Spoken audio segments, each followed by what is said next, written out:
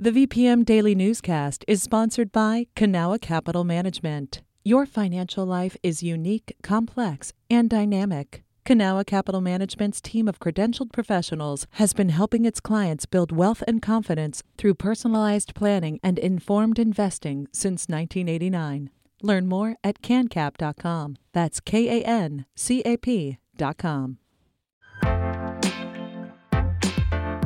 You're listening to the VPM Daily Newscast, the recap of today's top stories in Central Virginia. From the VPM Newsroom in Richmond, I'm Kim Strother. Virginia Legislature convened today with Democrats in charge.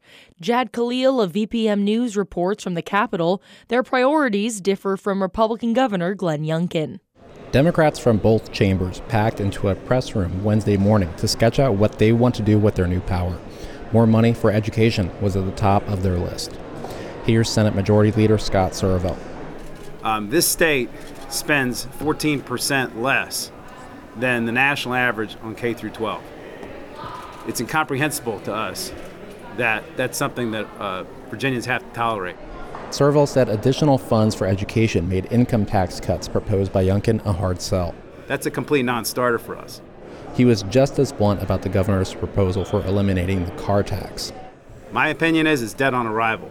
The differences in perspective underline how much divided government will matter this legislative session. But one place House Majority Leader Charnel Herring said the expected cooperation was behavioral health. Jad Khalil, VPM News. Republican Governor Youngkin delivered the annual State of the Commonwealth speech Wednesday. In light of Democratic control of the State House, he asked lawmakers to send him bills that cut taxes and increased penalties for crime.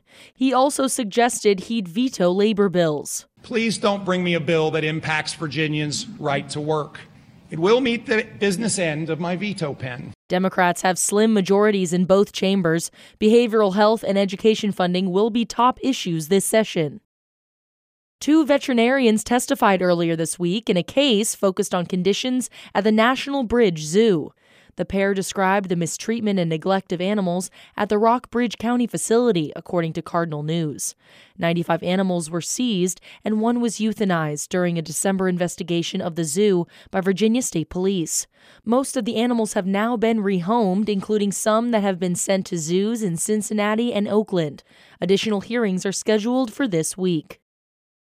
The nonprofit foundation that operates Monticello says it plans to buy the historic Mickey Tavern in Albemarle County.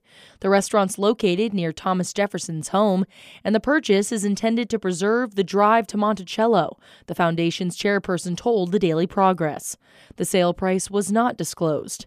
Last year, the nonprofit also purchased the nearby Jefferson Vineyards, a 400-acre parcel that cost the organization more than $11 million. Virginia needs more coordination and oversight of flood resilience efforts, according to a new state report. Catherine Hafner with our partner station WHRO News has more. Lawmakers appointed the Resilience Work Group last year. It looks at how the state can best support preparations and adaptation to climate change. It's a very extensive set of problems that we're looking at and solutions we need to be able to implement. That's work group member Grace Tucker with the Environmental Defense Fund. She says one of their major recommendations is for Virginia to create a statewide resilience office. It would help local officials with things like funding opportunities and data on flood risk. Tucker says metro areas like Hampton Roads are already far ahead on resilience, but it's not the same for smaller and more rural parts of Virginia. It's very much an apples to oranges situation.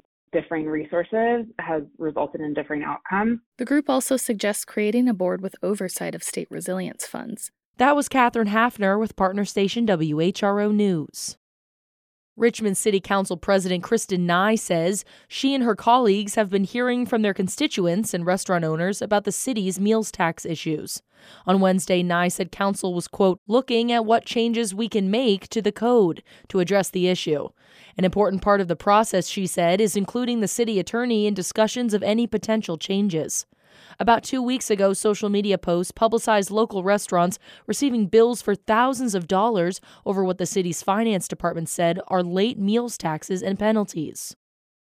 The corporate owner of 7 Richmond radio stations, including WRVA, recently filed for Chapter 11 bankruptcy protection. Odyssey says its operations will not be impacted by the company's reorganization, according to a post on its website. The company aims to reduce its $1.9 billion of debt by about 80%. An Odyssey representative told the financial website MarketWatch that restructuring will be heard in court sometime in February. This has been the VPM Daily Newscast. Some of these stories may have changed since the newscast was recorded. You can stay connected to what matters by heading to vpm.org/news or follow us on Facebook, Twitter, and Instagram at MyVPM.